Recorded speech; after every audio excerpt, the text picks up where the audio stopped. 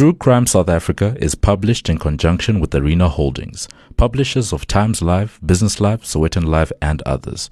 The opinions expressed in this podcast do not necessarily represent the views of Arena Holdings and its affiliates.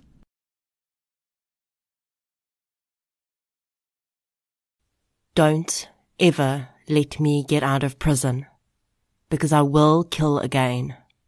Lock me up, that's where I belong. On the side of a busy highway, a seasoned detective pulls over and shares lunch with the man he suspects is a serial murderer. After a can of Coke and some dried meat, the killer looks into the older man's eyes and utters these words.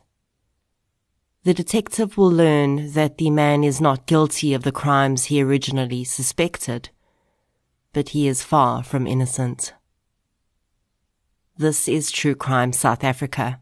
I'm Nicole Engelbrecht, and you're listening to episode 56, The Serial Crimes of Bongani Mfeka.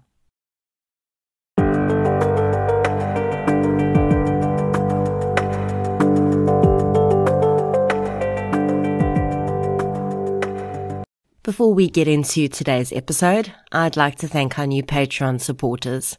A huge thank you goes out to Kaylee Ridge, Catherine Calnan, Adele Pfeiffer, Jane Greenwood, Hydra, Celeste Bauer, Michelle Byers Duplessis, Antonia Ellison, Melanie Hillier, Hayley Beth, Marlies Engelbrecht, Brenda S., Hannah Turner, and Jay Barnes for your support on Patreon, as well as Claire McKenzie and Ilka Zenskiralyi for your support on PayPal.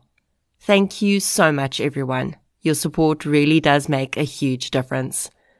If you'd like to support the show on Patreon or PayPal, I'll leave a link in the show notes. As always, any form of support is greatly appreciated, and it doesn't have to be financial. Sharing of episodes, inviting your friends and family to listen, and interacting on social media all go a long way to help keep the show growing and improving. In previous episodes, I chatted about the giveaway we had going with King Online, and at the end of July, the lucky winners were announced. Third place went to Chantal Thompson, second prize to Karen Ward, and the first prize went to Kershal Forslu.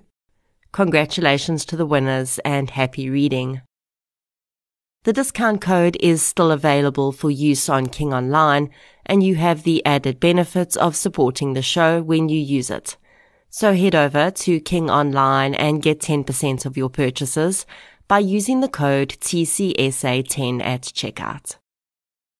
While you were waiting for new episodes, you would have seen the trailer to my new podcast series, Devilsdorp, come up in your feed. This series is the official companion podcast to the Showmax original documentary, Devilsdorp, which is about the Krugersdorp cult killings case that I covered in episode 4. I've left the Spotify link in the show notes, but it is available wherever you get your podcasts. As you know by now, I also narrated the book about the case, The Krugersdorp Cult Killings, by Jana Marks, and that is available on Audible, Apple Books, and Google Play Books. Right, now on with today's episode. I chose today's case to cover because I hadn't covered a serial murderer case in a while, and this one was quite interesting, because it had echoes of a fictional series that's on television right now. If you're watching Reka on Mnet, you might find some of the scenes I describe quite familiar, and I do think that the makers of the series probably drew from this case, as well as a few other serial cases in KwaZulu-Natal. This case is also quite interesting because the offender in question breaks many of these so-called rules we expect from serial offenders. In researching this case, I used 2 of Mickey Pistorius's books, Strangers on the Street and Catch Me a Killer. I also used Piet Bielefeld's book, Bielefeld, the dossier of a serial sleuth. There is unfortunately no published judgment online for this case, and many of the victims' names are unknown. Speaking of names, as I mentioned in a previous episode, I've taken the decision to no longer use the monikers given to certain offenders by the press. These monikers sensationalize their crimes, and all too often the offenders enjoy the names they're given. So I, at least, will no longer refer to serial murderers by their monikers. It's bad enough we don't even know the real names of some of his victims. He doesn't get to have a fancy nickname too. Not here, at least. With that said, let's get into episode 56, The Serial Crimes of Bongani Mfeka. The following episode may contain sensitive material, including descriptions of violence, sexual assault, or graphic descriptions of injuries to victims. If you feel you may be triggered by such material, please consider this before accessing our content. To access trauma counseling or services, please see the helpline information on our show notes. Bongani Mfeka was born in 1964 in Kranskop in KwaZulu-Natal. Kranskop is a small town situated on the edge of the Tukela River Valley. It was founded in 1894 as Hope Town, but following confusion with another town of the same name in the Northern Cape, the name was changed. The name Kranskop was chosen because of the two cliff faces that rise 1,175 meters above the Tukela Valley near the town. The name is an Afrikaans word meaning cliffhead. The Kranskop rock formation has major significance in local Zulu legend. The Zulu name for the rock is Untumjambili. The Zulu people have ancient stories about a forbidden cave and a hill opening that provides protection from cannibals, but then it closes on those who've entered. I can't help but think about how Bongani Mfeka's victims would also find themselves drawn into a place they thought offered protection, but one from which they would never again emerge. Bongani was born in a time in South Africa when apartheid was at the height of its power. People in the country were segregated by race, and many people, like Bongani's parents, who lived in rural areas, had no choice but to stay there rather than move to one of the many townships springing up near the cities. This meant that many children had little access to education, and those that did almost never completed their studies. They were needed to help their families eke out a living, after all. Bongani and his family lived in a traditionally built home in a rural village. By all accounts, his childhood was not out of the ordinary for a child living in that area at that time. But his father is described as having been extremely distant and removed from his children. Again, this is not necessarily abnormal for male figures in homes at that time. Bongani's mother, though, was allegedly excessively adoring towards her son. From what he would later tell psychologists, her attentions took mollycoddling to a whole new level. When Bongani became interested in girls, his mother would sneak teenage girls into the home for her son to have sex with, without his father's knowledge. It's difficult to know whether these early sexual encounters, right under his mother's nose, shaped Bongani's ideas around sex and the opposite gender, but I cannot think that it could be normal for a teenage boy to have his mother standing watch on the other side of the door, knowing full well that her son is engaging in sex acts in the next room. It's alleged that Bongani could not do anything without his mother's approval. Her overbearing nature may have played a role in his decision to leave school early and go off to work in the mines in Johannesburg. Bongani completed the equivalent of grade 10, and then in 1980 secured a job in Randfontein. For the next few years, Bongani would live in Randfontein and then travel back to KwaZulu-Natal at Easter and Christmas to visit his family. Bongani had a lot of women he referred to as his girlfriends. One woman was more permanent than the others, it seemed, and he had a child with this woman as well, but he never married her. It was a different woman, though, that would seemingly set off Bongani's darkest desires. In 1993, Bongani had been living with a woman for a year.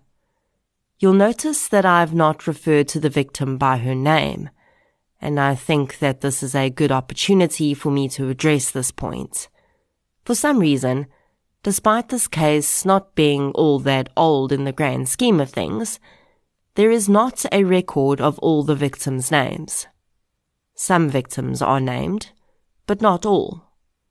Another thing that I think is pertinent to mention right now is one of the things that we don't usually see in serial murder cases that we do see with Bongani Mfeka, and that is the fact that he killed people he knew. Many of his victims were women that he knew well. They were either what he termed girlfriends, or women he'd formed a relationship with through other means.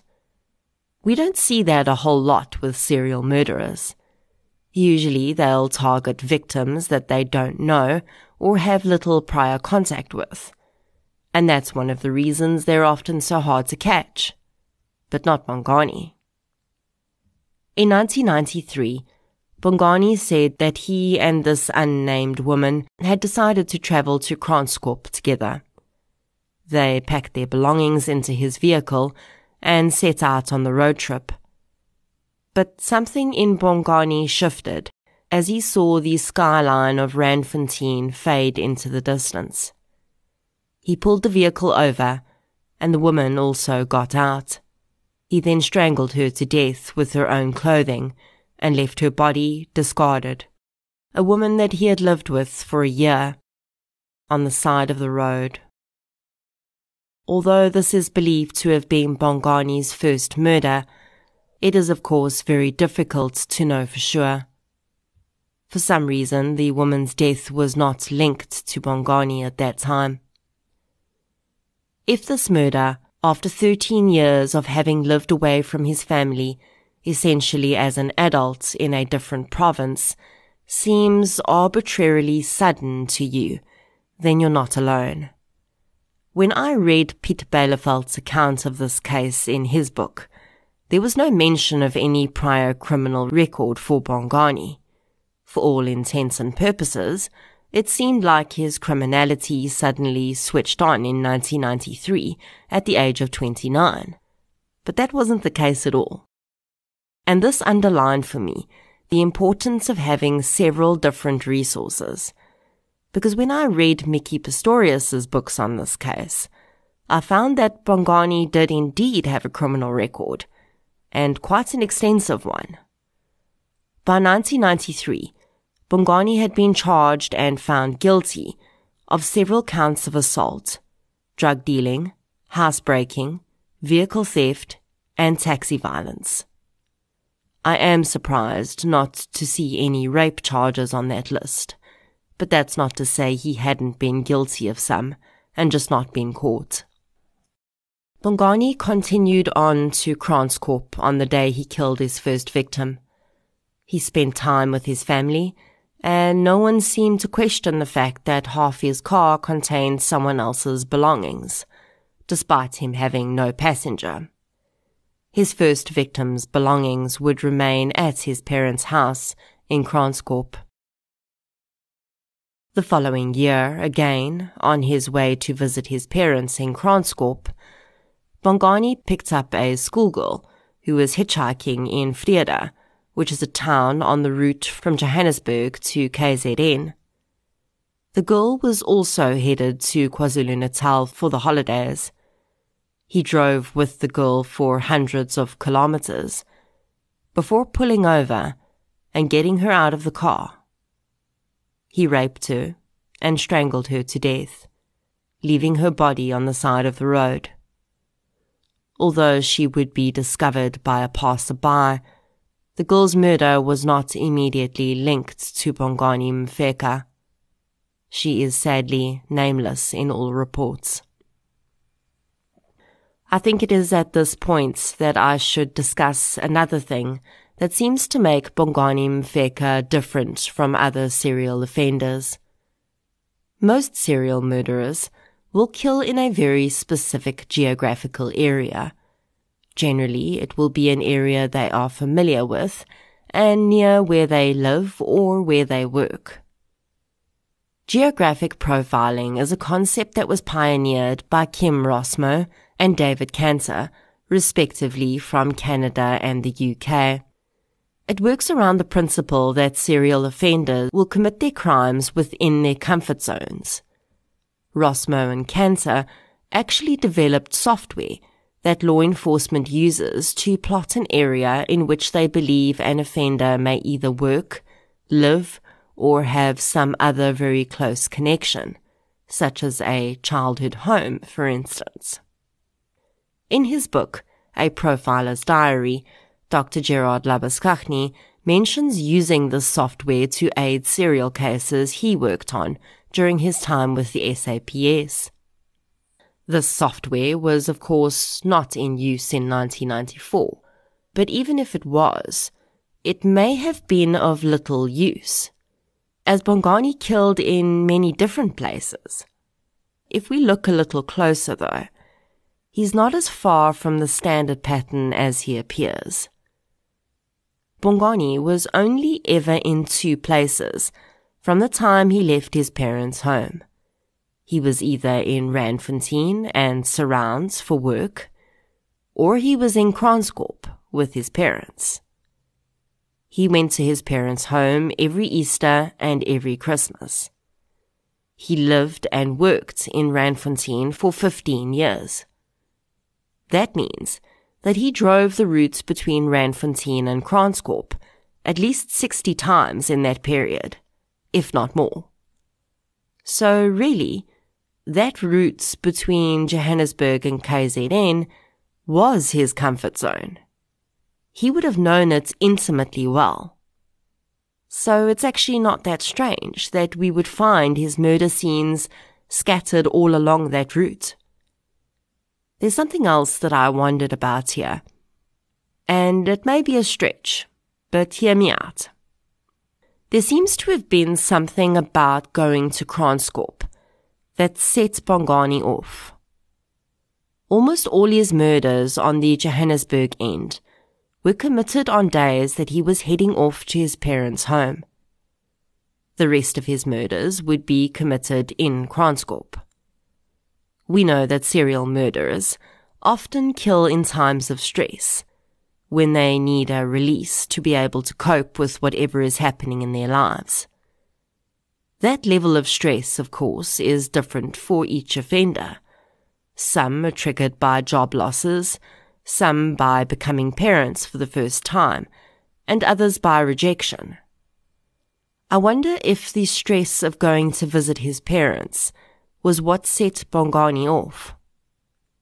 We know he spent most of his life trying to get his father to show him some form of approval, and the other half of his life trying to get out from under his domineering mother, while simultaneously adoring her. Now, I'm no psychologist, as you well know, but it really does seem to me that the knowledge that he had to go and spend time in Kranskop may have set off his desire to kill. Whatever it was that spurred Bongani Mfeka to kill, in 1995 he escalated enormously. In fact, from the timelines of his crimes in Kranskop, he appears to have not been working that year, as the murders don't coincide with any holiday periods. With the knowledge that Bongani had worked in mining, I looked into whether there were any mass layoffs in the gold mining industry in Randfontein around that time, and the timeline does indeed coincide with movement in the Harmony Gold brand, and mergers and acquisitions as a result, which may very likely have resulted in workers, perhaps including Bongani, being laid off. This is, of course, only an assumption, but it would make sense as to, firstly, why he's in Kranskorp, seemingly permanently in 1995, and it would also provide a further stress point, and perhaps hasten his escalation in killing. He'd worked as a miner for 15 years. He knew nothing else. Simultaneously, South Africa was going through major political changes, which resulted in many more people moving around and looking for work. We know this political shift in South Africa's history to have been one of the triggers for the wave of serial murders we saw in the 90s in this country. By June 1995, Bongani Mfeka had a modus operandi in place. He would approach women, sometimes pretending to work as a salesman or a traffic officer. He would form a bond with these women, the time period of which would differ, but he courted some for weeks and even months before killing them. He often met these women at the taxi rank as they alighted their transportation from wherever they'd come. Many of these women did not know Kranskorp and hadn't lived there. They travelled there to look for work in the surrounding areas. I have no doubt that Bongani Mfeka knew this. He must have known that these women had left their families behind somewhere else. In a time without cell phones, no one would have been looking for them right away if they disappeared. He also knew that he could use the lure of work, as so many South African serial murderers do, to get them to trust him. Bongani Mfeka was a highly intelligent man. He also spoke English very well, which would likely have impressed the woman he met. He used all of this to his horrifying advantage. Somewhere between the 1st and the 5th of June 1995, Bongani called a woman that he'd been grooming. Her name was Babzile Mhlongo, and she travelled to the Kranskorp area from Stanger to look for work. Bongani had spent the prior few weeks gaining Babzile's trust. She'd even been to visit him at his home. But on the day in question, he told her that he had a job for her. The job, he claimed, was at Yammersdal Farm in Kranskorp, and the pair set out on foot, through the fields toward the farm. Once they were within the boundaries of the farm, and Babzile could see the farm buildings in the distance, Bongani struck. As would become his M.O., he forced the woman onto the ground on her knees, so that she would be in a submissive position to him. He then wrapped a length of string around her neck and strangled her to death, before robbing her of 200 rand. By the time Babzile's remains were found, it was impossible to tell whether she'd been raped. Babzile Mhlongo is believed to have been Bongani's first murder victim in the Kranskorp area. Almost 6 months later, on the 21st of October 1995, Bongani spotted his next victim. Pilile Masuku had just gotten out of a taxi from Nkandla when the handsome and charming young man approached her, asking if she'd like some assistance finding work. Naturally, she agreed, and she'd spend at least 2 days living with Bongani, until some time between the 23rd of October and the 3rd of November, when he took her on an outing to the nearby Kubu River. At the river, he strangled Pilile with her own clothing. When her body was found on the 3rd of November, it was not possible to determine whether she'd been raped. While Pilile's body still lay next to the Kubu River, Bongani was already hunting again. Although this time he would pick the wrong woman, and she would ultimately become his undoing. Tolakele Kanyile met Mfeka on the 31st of October 1995 at the taxi rank. He promised to help her find employment, and she followed him out into the field, headed out toward Yammersdal farm. In a spot that was likely very close to where he'd killed his first victim, Bongani turned on Tolakele and started strangling her. The woman struggled violently, and he hit her with a piece of wood. Tolakele collapsed, and Bongani raped her.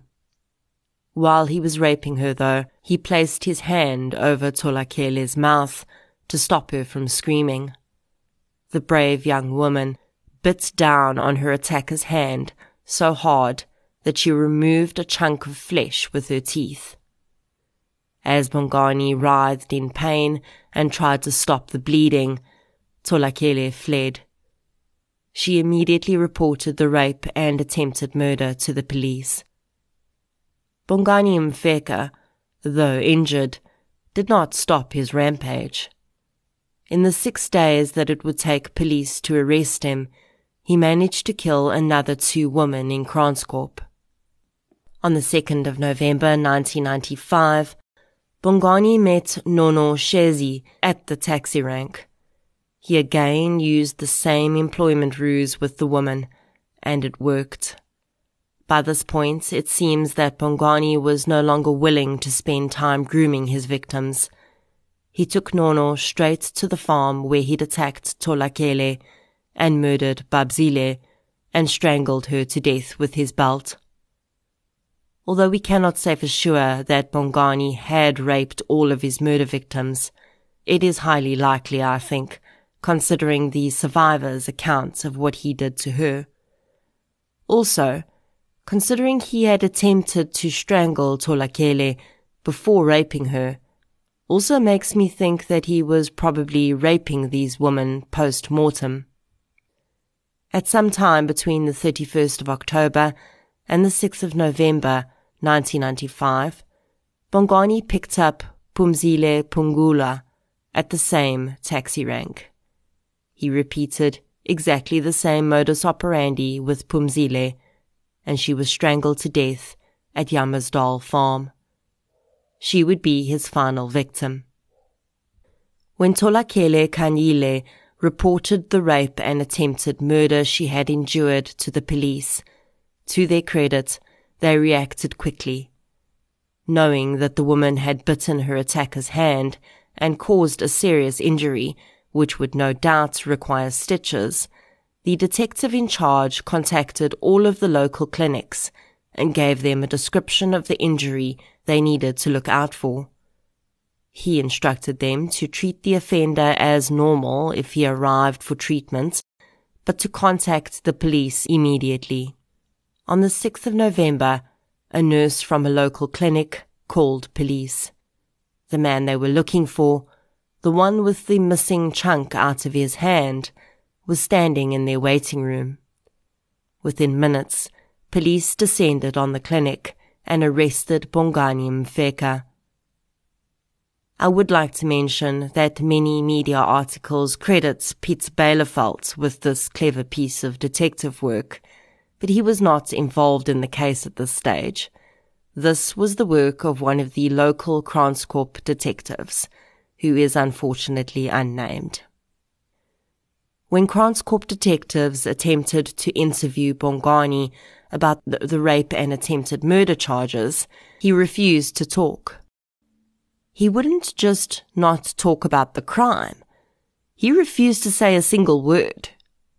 So much so that police contacted his parents to find out if he had some sort of disability that stopped him from speaking. Tolakele knew very well that Bongani was not mute. He had, after all, used that silver tongue to lure her, almost to her death. The irony here is that if Bongani Mfeka had not behaved so strangely, if he'd just spoken to detectives about the crime in question, even if he didn't admit guilt, he would very likely have only been found guilty of this attack on Tholakele. For that crime, he probably would have been given about 15 years in jail. He would have been out in 7.5 if he played his cards right in prison. But Bongani refused to talk, and detectives started to wonder why. What did this man have to hide? And did it maybe have anything to do with the bodies that were starting to be found in the very same area that Tholakele was attacked in? Piet Bielefeld would eventually become involved in this case, but how it happened is another case of misreporting. Some sources state that Piet Bielefeld was called in to interview Bongani because of his renowned interviewing skills, and while that would certainly be the case in other serial crimes, it was not the case here. The truth of how Bielefeld came to be on this case is revealed by comparing Mickey Pistorius' account to Piet Bielefeld's account, and also by understanding what was happening in Gauteng at the time. In 1996, Piet Bielefeld and Mickey Pistorius and her team were investigating another series of murders. The Nasrec series started in 1995 and would eventually culminate in a total of 17 murders. The modus operandi was that the killer would lure the victim away from a public space and rape and strangle them. Mickey Pistorius recounts in her book, Catch Me a Killer, how she'd been contacted by Kranskorp police in 1995 before she started working on the Nasrec case. The KZN police wanted her to look at a few unsolved murders they had and confirm whether she thought they were part of a series. They also sent along the docket for one Bongani Mfeka, who was awaiting trial for 1 count of rape and attempted strangulation. At the time, Mickey confirmed that the unsolved murders did appear to be the work of the same offender, and she also agreed that Bongani Mfeka could be a strong suspect for those crimes.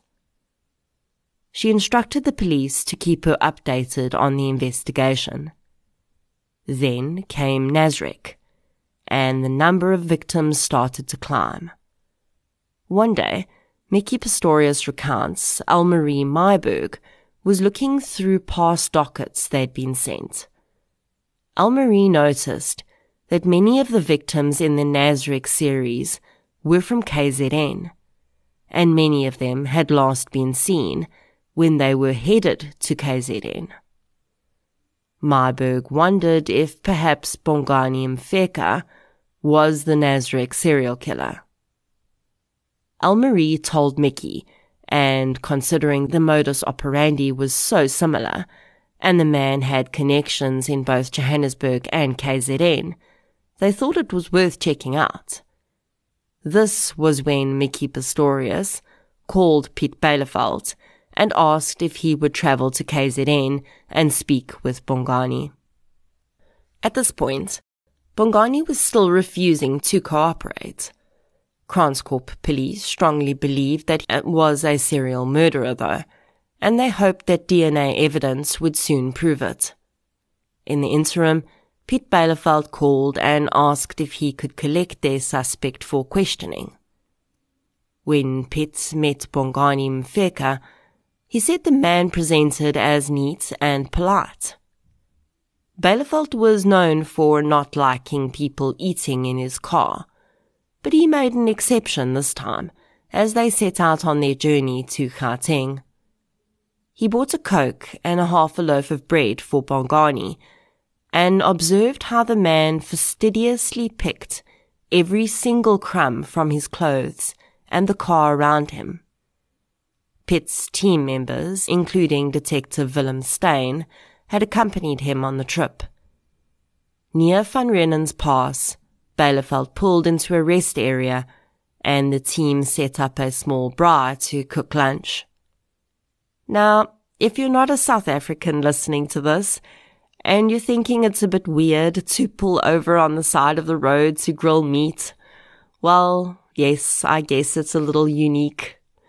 But welcome to South Africa. That said, I have never had a braai on the side of the road with a serial murderer. But of course, they couldn't say for sure that Bongani was one. At least not yet. Bielefeld was known for a very specific technique.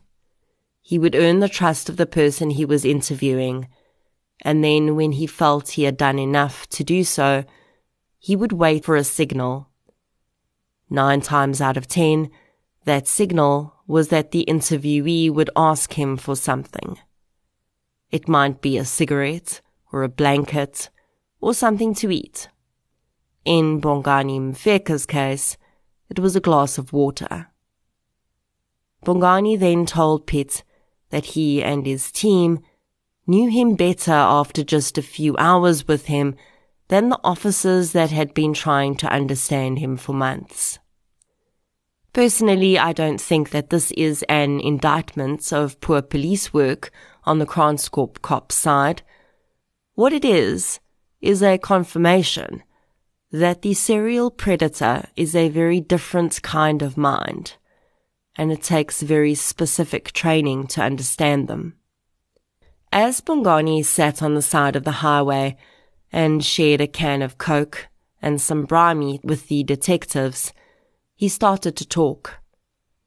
First, he told the team about his murders in Gauteng. He admitted to 2 murders there that I've told you about, but Bielefeld would find a 3rd that he believed was also committed by Bongani. Then he went on to tell them about the Kranskop murders. He admitted that he had raped and intended to kill Tolakele, and he said that there had been 2 other women that he'd raped and who'd gotten away. Those women never reported the attacks and are unidentified to this day. When Piet asked Bongani why he had killed these women, he said that for the most part it was because they could identify him, but he'd also had an interesting insight.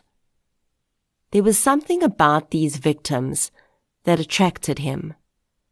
They were all slender, and they were wearing dresses. But the dresses were not a sexual turn-on for him in the ordinary sense. Instead, when he saw a slender woman in a dress, he wanted to dominate her completely. And for him, there was no greater domination than taking their lives. As he completed his confession, he uttered the words that I started this podcast with. Piet says that it was the first time any serial offender has ever asked him to be locked away. Piet would take Bongani to Johannesburg, where a police officer with no connection to the case took directions from him to point out the sites of his murders there. Then Piet returned him briefly to KZN under police guard to see his mother. This is not the first time I've heard of Bielefeld doing this, and I think it's part of his strategy of gaining trust. I would think it probably also gives him insight into the offender to see his interactions with his family. Bielefeld watched as Bongani's mother came out to greet him. She held her son for a long time, and the cop couldn't help but notice that she was slender and wearing a dress. Bongani stayed outside with his mother for about an hour, and his father did not once come out to see him. As Bongani's trial date neared, he was charged with 8 counts of murder, 1 count of rape for Tolakele, and also with her attempted murder. Bielefeld got a call that Bongani was asking to speak with him alone. He says that Bongani asked him if he would testify, quote, on his side, end quote. Bielefeldt was a bit taken aback and explained to the man that he was testifying for the state. Bongani nodded and said he understood. Quote, just tell them what I told you, that they should never let me go. If you do that, then you will be testifying for me. End quote. Again, a first for Bielefeldt. But he did what the man asked. Bongani Mfeka pleaded guilty to all 8 counts of murder, the rape and the attempted murder. There was no need for a full-on trial, but Bielefeldt testified in aggravation of sentence and told the court about Bongani's wish to never be released. In the run-up to Bongani's trial, DNA had proven once and for all that he was not the serial offender in Nasrec. That dubious title belonged to Lazarus Mazingane, who Bielefeldt would also go on to help successfully convict. Also in this run-up, it would become clear that Bongani Mfeka had developed real affection for Piet Bielefeldt. He seemed to see him as a father figure, and even asked the detective if he could clean his office for him, and so it came to be that every second week, Piet collected Bongani from his cell and brought him to his office to clean it. This is how Mickey Pistorius would eventually meet Bongani Mfeka as well. She arrived at Piet's offices to set up the ops room for the Nasrec crimes and the Wemapan series, which were running simultaneously. She found that 2 inmates had been brought in from the holding cells to assist in the setup.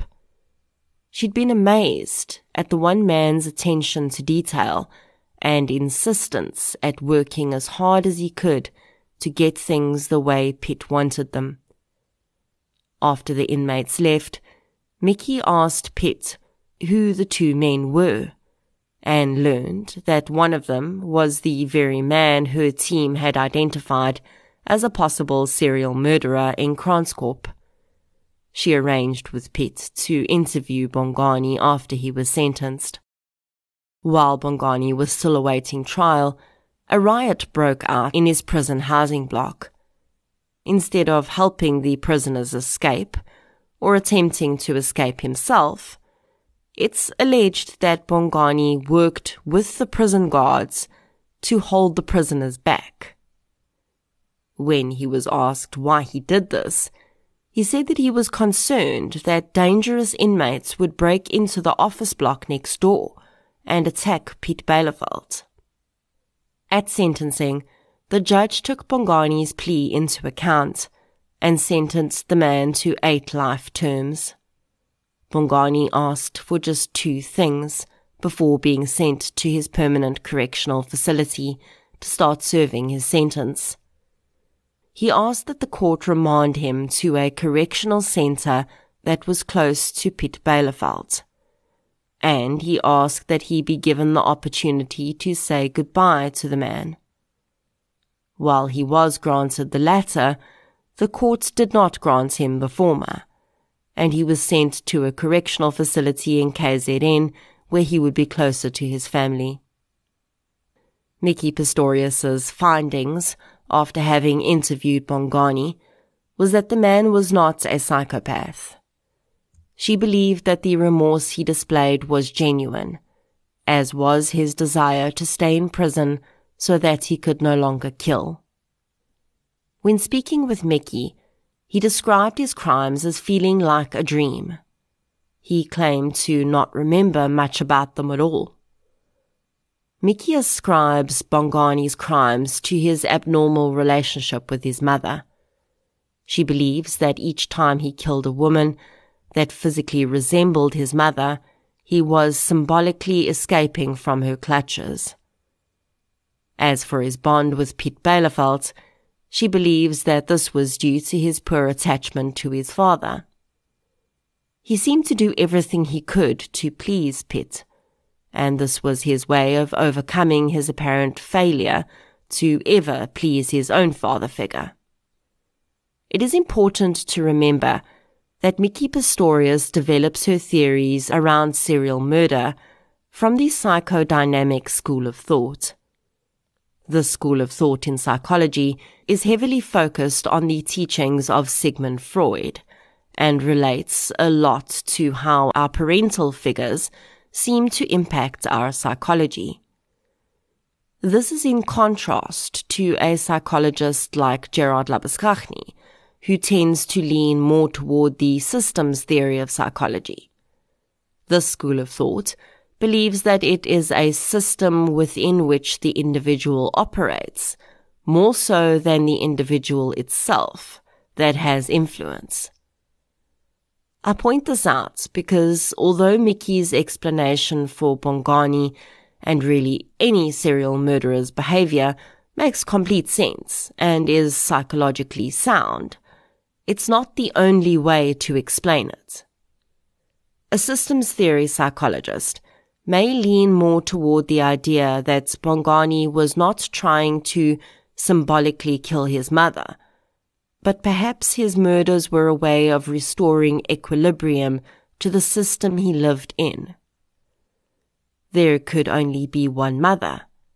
Therefore, all those that attempted to imitate the mother, even though this was not their intention, must be dealt with.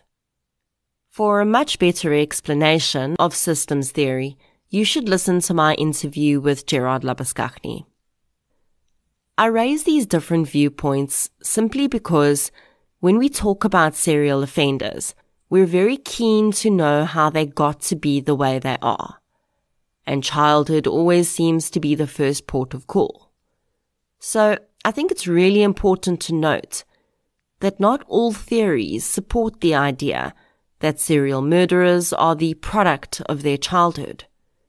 It can be, and often is, far more complex than that. When I was going through all of the ways that Bongani Mfeka was different, and all of the comments made about how his remorse is real, and how he's asked to be locked away, I wondered for a moment if it would sound like I was trying to present this man as something other than what he is. And while I hope it doesn't come across that way, really, he is all of these things. Just like when we talk about victims, we don't have to pretend they were angels in life for it to mean that their murders were horrific and unjust. When we talk about murderers, I don't think we have to pretend that they are these one-dimensional beasts. Bongani Mfeka is a complex person, clearly. But the fact that he appears to have genuine remorse for this compulsion that he lived out doesn't mean he's any less guilty of his crimes. He may be remorseful, helpful, polite, neat, intelligent, and all of these things. But he's still viciously murdered 8 women and raped another 3. One side of the equation does not need to eclipse the other, but we do need both sides to see the whole picture. And that brings me to the thing that pains me the most about this case. We know a whole lot about Bongani Mfeka. So much so that we spend time wondering what to include and what to exclude. But we know almost nothing about his victims. We don't even know some of their names. And this happens so much with serial cases. And I know I harp on about it every time I cover a series, but it annoys me. So I want to ask anyone that is listening to this, that covers crime in the media, please, if heaven forbid you find yourself covering an active serial murder case, or one that has gone to trial, please take the time to find out the victims' names and publish them, so that future generations do not have the same issue. It sounds so unimportant, but it's not. It's hugely important. Maybe names are just labels that are slapped on us when we're born. But when you name someone or something, it gives them an identity. And I feel like when you take that person's name away, you strip away their humanity. Again. We name things that we love. We name our pets, and some people even name their cars. That's how important names are to human beings. And not only are these victims being cut down in waves of horrific violence, but now we can't even say their names. I don't know, call me crazy, but the focus has to switch at some point. It may as well be now. 8 women met a smiling stranger. 8 women trusted that man or learned to trust him over time. And 8 women were brutalized, strangled, and left to die. Their lives snatched away because one person thought that it was his right. But thanks to a single woman's bravery and strength, he was put where even he knows he belongs. So even if I don't have all the names, I'll end this episode with those that I do have. Babzile Mhlongo, Pilile Masuku, Nono Shezi, Umuzila Pungula, and the 4 unidentified women. Rest in peace. Tolakele Kanyile, thank you for your bravery.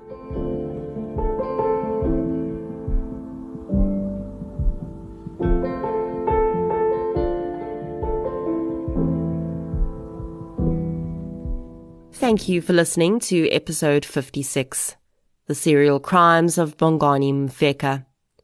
If you enjoyed this episode, please be sure to subscribe to the show on the app you're using to listen right now. You can also follow us on social media. We're on Facebook, Twitter, and Instagram. I'll be back next Friday with a Spotlight minisode. Until then, as always, thank you for your support, and I'll chat to you soon.